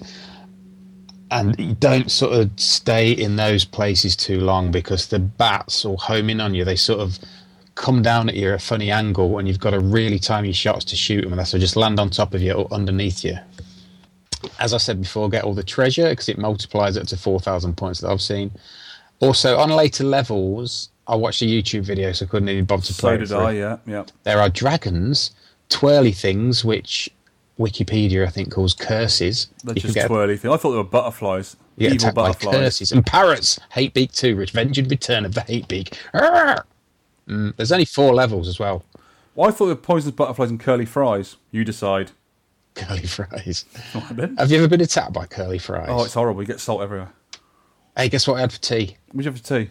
Cheesy chips. Ooh, nice. Do you like cheesy chips? I'd like to hear your opinion on graphics, sound, gameplay, control method, and improvements. I think the levels are badly designed. Yep. The mazes are rubbish. There's only 4 of them. And you've got to backtrack. You get a key, open a lock. 2 of the 4 mazes have 2 locks to go through. Yeah, you've got to come back way past through the game. And when there's a big corridor on one of the levels where you've got to go down, and obviously you can't shoot down. And I find there's so many spawning monsters every second. They're just pelting monsters at you all the time. Yeah. You have to use your flash button, which is your get out of jail free card if you're in the trouble, to get down that corridor, to get back to get the key. And it's just such a bind to play the game. It's so much trouble to actually do the slightest little thing like get a bit of treasure or get a key. It's not worth playing. No. It's just too difficult. It's unfair. I don't think they play tested the game properly. Otherwise, I'm sure this game must have been a flop in the arcade. Because when I was a kid, if I had 10p out of, say, if I was lucky enough to have £1 back then for 10 games in the arcade, and I put 10p in this, I would not put another 10p in it ever again in my life. I think so, yeah. I think yeah, I would. It's bad, isn't it? Mm. So to improve it, I would say... Firing up and down. Yeah, firing up and down, obviously. Faster firing. Manual movement of the character. He actually scrolls like Pac-Man. You cannot stop him. He plays like Pac-Man, yeah. He keeps going. So if you're... So there's enemies coming from the left and the right. You've got to keep going left and right, jiggle, jiggle, to keep him in the same place while shooting. Yeah. And it is a real pain to do. Mm. So there's no real control on the guy. There's no real control over the fire. And I think the baddies, there's so many of them, and they move really, really quickly, especially the curly fries, butterflies, whatever they are. And yeah, it's just a really rubbish game. I didn't like it at all. I kind of like the theme of it. I like the Egyptian theme.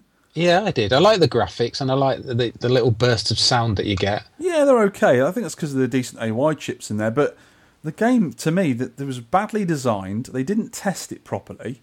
And why didn't they give you up and down in the fire? The joystick was there. Yeah. I'm sure they had the leaf switches already in the joystick. They probably had to disable it so you couldn't use up and down. Just give us some up and down fire.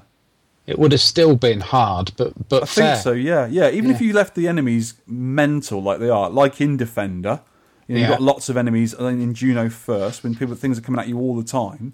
But if you've got a rapid rate of fire, you can remove them quickly, which is fair enough. But at least let us fire up and down. That's a real disability, isn't it? Yeah, I think there's some kind of Defender inspiration in this game, where the bullets have got those trailing Defender bullets. I'd say it's more to do with Juno first, because that was a Konami game.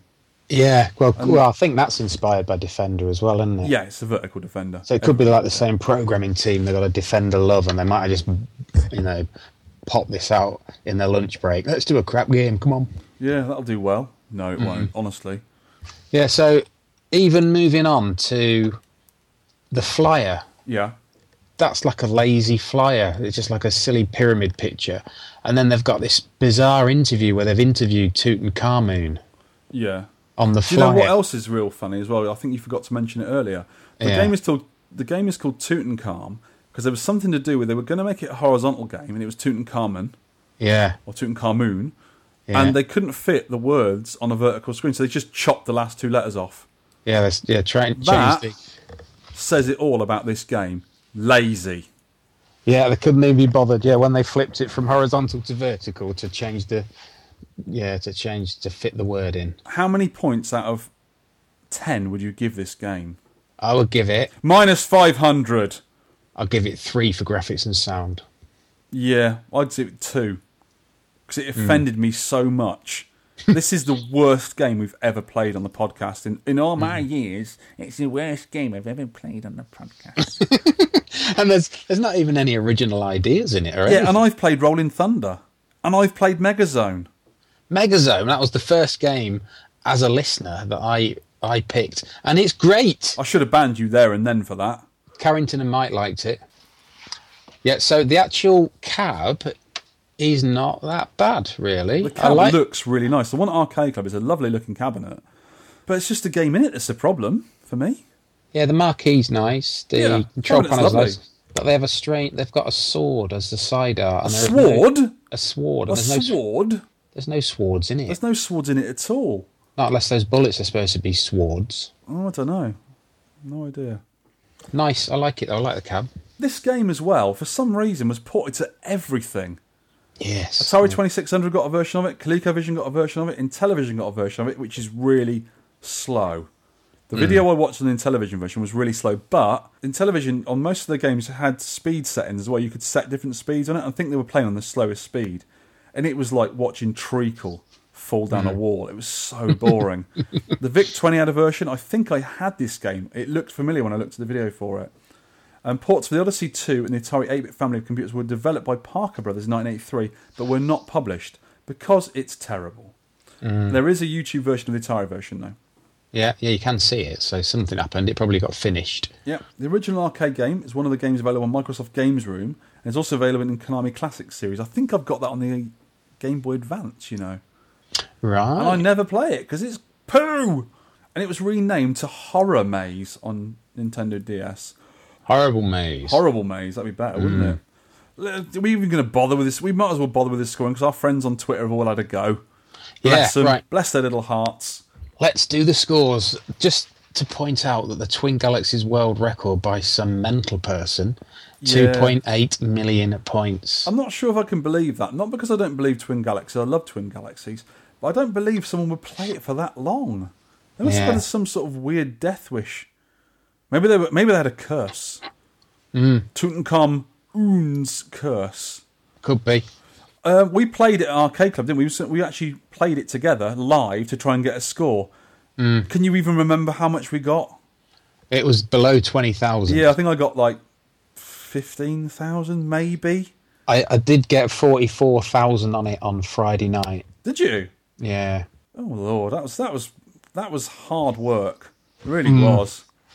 So, scores from the bottom to the top. Andrew Anderson, 19,920. Yeah, Dan Smash, 33,780, and he said, "Oh, don't get me wrong, it is kind of garbage, but credit where it's due. It's not without its merits." No, has no merits whatsoever. Cinny Steve, 35,060. I'll try to play a bit more, but this game is tough as old boots. People moaning that you can't shoot up and down, but you couldn't shoot at all on Pac-Man. No, but you could eat the ghosts. Yes. In your face, Silly Steve. Silly Steve, we'll call you from now on. Right, in third place is me. Okay. 49,000. What did you get, Vic, by the way? You've not even put a score in. Meh. Right. Disapproving Sheep says... That's what a score I got. Nah. Yeah. We disapprove. About 30,000, I think, at home. Right. But who cares? I got 49,560. Well done for sticking at it. You're a trooper. A trooper. I shut your eyes and just hope for the best. I got to the end of level 3 and I got one key and I couldn't get out of the corner of the level to get the other key. So I just stayed there and shot everything and slowly built my score up. I think I got another like 10,000, I think, before the time ran out. Yeah. I did the bit where you go into the blank area and go back for the key and did the main bit. The first, is that the first level? That's level 2. I've done level 2, that's what I did. Right. So that's roughly how far I got. It's probably 30-ish then. Who else has been playing with us? Neil, 1637, is in second place, 49,960. It's CAC, but somewhat compellingly addictive. Yes, it's like Ianski. Some people like games and we don't like them. Yeah, I talked to James RGP the other night at Arcade Club, and I said about it, and he said, "Oh, it's just hard." I said, "No, it's rubbish. It's broken." No, it's just hard. I like it. So he likes it as well. Okay. In first place is the guy that chose it, Mr. Ian Cullen. Banned. 65,000. What a score. 760. And he's put, apologies, in my defence, I chose from the list on the website the only game I recognised. He did first choose Mr. Do's Castle, and then he put, if I'm going to choose off the website, I'd choose Tutankham. So we've actually... Was it our fault? We're half responsible for this. Oh, no. Yeah. I'm gonna flag-a-lag-a-late myself for that. Don't do that. Flag-a-lag. Overall thoughts? Yeah, well, shall we do my thoughts first? Go on then. Because I've drawn a picture. They're rattling around your head. We're going to put this picture on the website for people to look. So please have a look on the show notes to see inside Sean's silly head. Yes, I've done a diagram, right? A diagram, sir? And it's called The Calamitous Yet Truthful Scales of Frustration. Yeah. And it's a picture of my head, complete with chin glove, with some scales in it. And Tutankhamun is in my head. So on one side of the scales is enjoyment. On the other end is frustration. So obviously you can see from this very technical diagram that frustration is heavier than enjoyment, and it's weighing. It's like a face pie chart. Yeah, it's weighing heavy on my mind. So absolutely. I'm going to use this chart in all games now. I think you should. So if there's more frustration than enjoyment, the balance is wrong, I'm not playing it. I'm switching it off. Well, what a difference between this maze game and last week's maze game. Yeah. Uncle Pooh, so much better. Yeah. Do you know what else I've been playing lately? As a little aside, I've been playing Turtles. When I went to Sarge's in the morning on Saturday to pick him up from his house, he flicked his electrical MIDI cab on, and he's got an arcade SD board in there, which is a bit like a MAME thing, an emulation. Yeah. And he had Turtles on there. You know Turtles I like? Turpin 600? Yeah, we'll eventually have to cover that, because you do like that, don't you? And I had a go. I got to level 4 on it. It's a really cool little game, because it's a maze game, but not like Pac-Man. Well, not like me playing Pac-Man, because I don't know what I'm doing on it. I can't control the monsters, and I can't escape, and I'm not very good at it. This one, I do have a little way of doing things, and it's a great little game. It's got really cute little music, real cute little silly graphics, old school, and I really enjoyed it. I think that's going to be my next game, you know. That or Banku Paniku. Banku Paniku, Paniku in the Banku. Yeah. And there's some little notes from me at the bottom as well. I just added the other day. You can actually miss with your shots, which we spoke about. Your guy keeps running like Pac-Man, and there are far too many baddies. You don't get a chance. The bad guys are too fast, especially the poisonous butterflies. Worst game we've ever reviewed. Seems broken and obviously wasn't play tested. This must have been in the flop in the arcades, because you can get re-killed in less than a second when you die. If you respawn and get re-killed in less than a second. So, wah. Not great. Let's cheer ourselves up. We're looking at some art of side art. This is a beautiful machine that... Tell me about it. I've discovered again, forgot about it for 20 years, and then someone posted a YouTube video of a walk around of it, and it is EDOT's, the Environmental Discs of Tron cabinet. Are you hearing this, Andy? We'd like to see one at Arcade Club, please. And we will do a link to the YouTube video by a guy called Super Techno Boy, and he's just doing a walk round of the cab, and he's gone all the way around the back of it, the lighting. There's lighting in the floor. Did you know that? Yeah. It's a really... I can't remember seeing one actually switched on for a long, long time, but I know some people who've actually got the cabinet, and I've seen it in its off state, and you can just tell it's something special. Yeah, I'm watching the YouTube now. Yeah, there's actually, is it lighting in the floor? It may not be. I think there is. There's black lighting everywhere on it, all over the place. And the control panel is gorgeous. It's amazing. You think Tron's good, but I think this has gone one level higher. Yeah, this is one of the grails for people, this game. There's not many of them around either. There wasn't that many made. And it is a massive thing. It comes in 2 parts. So big. Yeah, and you've got... everyone, look at that video and you'll know what we're on about. I'll post a quick picture on there, hopefully with it being on, and people should look on the video we've posted on our page. There's actually a kind of... It looks like a cushiony seat that you lean against. It's a cabinet that you stand up in. Yeah, and you lean your bum on it, yeah. Has there been anything like this before? Can you think of anything else like that? Sinistar came in a cockpit version. Yeah. So did Spy Hunter. Yeah. There was a version of Missile Command in a cockpit as well. That's ultra rare. Yeah. And there's a load of driving games, that sort of stuff in there.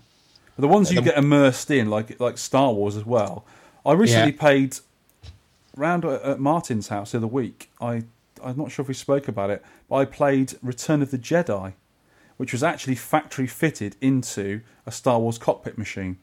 And it's a nice little game. It works well with the control yoke, and because the sound is in stereo and it comes from behind you, it gives that extra element in the game, which is actually quite nice. I liked it. I love the digitised sounds in that. Yeah, it's good. The speech, I love it. It's actually a decent game, I think. Yeah. It's okay. Yeah, this machine, I'm still looking at it. There's like flashing lights everywhere. It's just beautiful. That would be a lovely showpiece for Arcade Club if they can get hold of one, but they are ultra rare. This even it's opened the back panel, and even that is amazingly clean. There's even flashing lights in the roof of it. Excellent. Do you know you're talking about UV lights there, black lights? Yeah. I've recently emailed a company that do UV carpets. Yeah, I know. Yeah. UV carpets. Yeah, because I'm going to do my arcade garage up. I'm going to make it a little bit better, and I've got a cheesy stripy carpet in there at the moment, and it's quite good. It's quite a fun looking carpet, and that is the same carpet that was in our hotel. You know. Ah. the other day. Is it still in the hotel, or is it in the back of Sarge's car? I stole a garage-shaped bit of it to put. Very nice.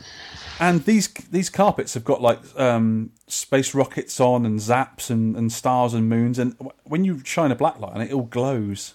It's like UV. I think they're going to be very expensive, but I have asked them just in case, because a few other people on the UK VAC forum who are interested in them as well. So I've asked for everyone how much the carpet's going to cost. Very nice. I'd love to have that in the arcade. It would look absolutely brilliant. Okay, let's do some releases from this month in history.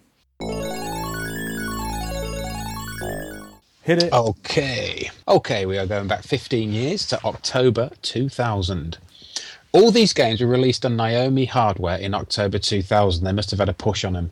Cannon Spike, Cracker, Confidential Mission, which I've played at Batcave, Death Crimson, I think it's OX, it won't be Death Crimson Ox. That'd be a big ox.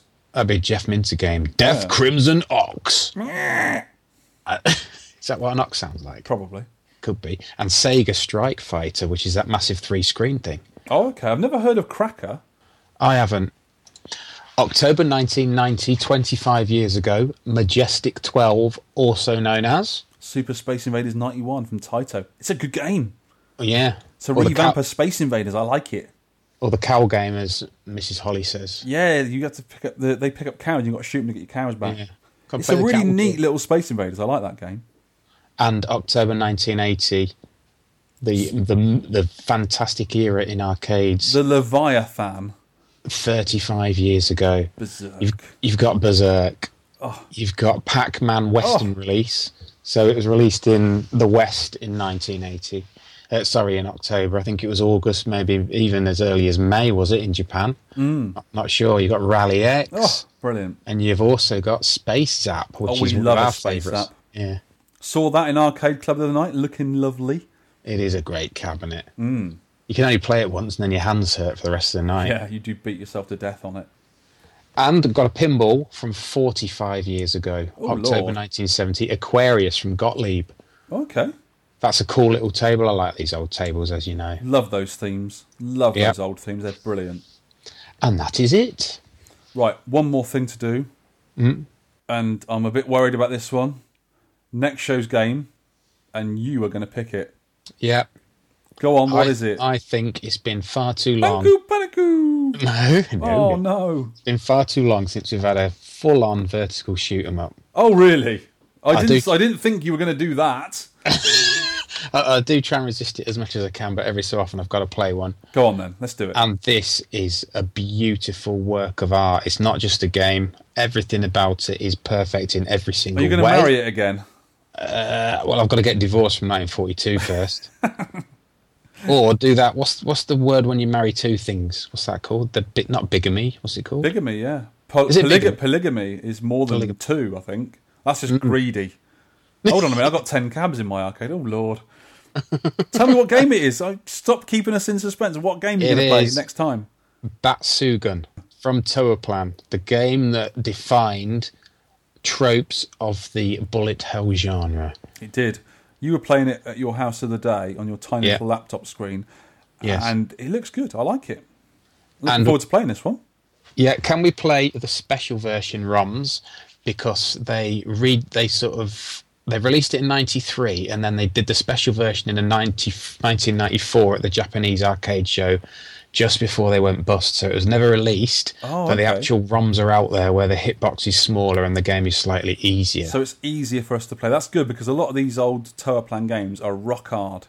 Oh, don't get me wrong, it's still rock hard. Yeah, but this is a bit more playable, you think, yeah? Yeah. Excellent. That's good then. So, Batsugan, everyone. Batsugan. The rules and stuff are on the website with all the dip switches and all that sort of stuff. And I hope you enjoy playing it. And I will talk to you in 2 weeks' time. And so will I. Ta-ra! Thank you very much for listening. Goodbye. Bye. You can download or play the podcast, read all the show notes, and leave feedback at www.tenpencearcade.co.uk. You can email me at vertvic@tenpencearcade.co.uk. You can also reach us on our Facebook page. You can tweet me at tenpencearcade, and you can tweet Sean at Sean Holly. We'd love to hear from you for game suggestions, arcade pickups and stories, or any of your personal thoughts on anything we may have covered.